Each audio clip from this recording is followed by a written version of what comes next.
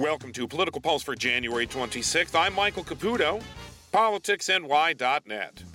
Erie County Executive Mark Poloncarz has turned his dogs loose on his chief rival, Republican County Comptroller Stefan Mihailu. It's small ball politics at its finest, but it's also a bit cowardly. A county ethics board recently determined that Mihailu had violated rules by receiving and disclosing donations from local leaders to attend a Harvard government program. He wasn't the first local pol to do it, but he was the first told it was wrong. Mihailu manned up and accepted the board's findings. The board also determined none of this had influenced Mihailu in his work, but that didn't stop Poloncarz from sending a minion to the Buffalo News to make a false accusation. Mark, I know you fear Mihailu the most, but have the balls to attack him yourself.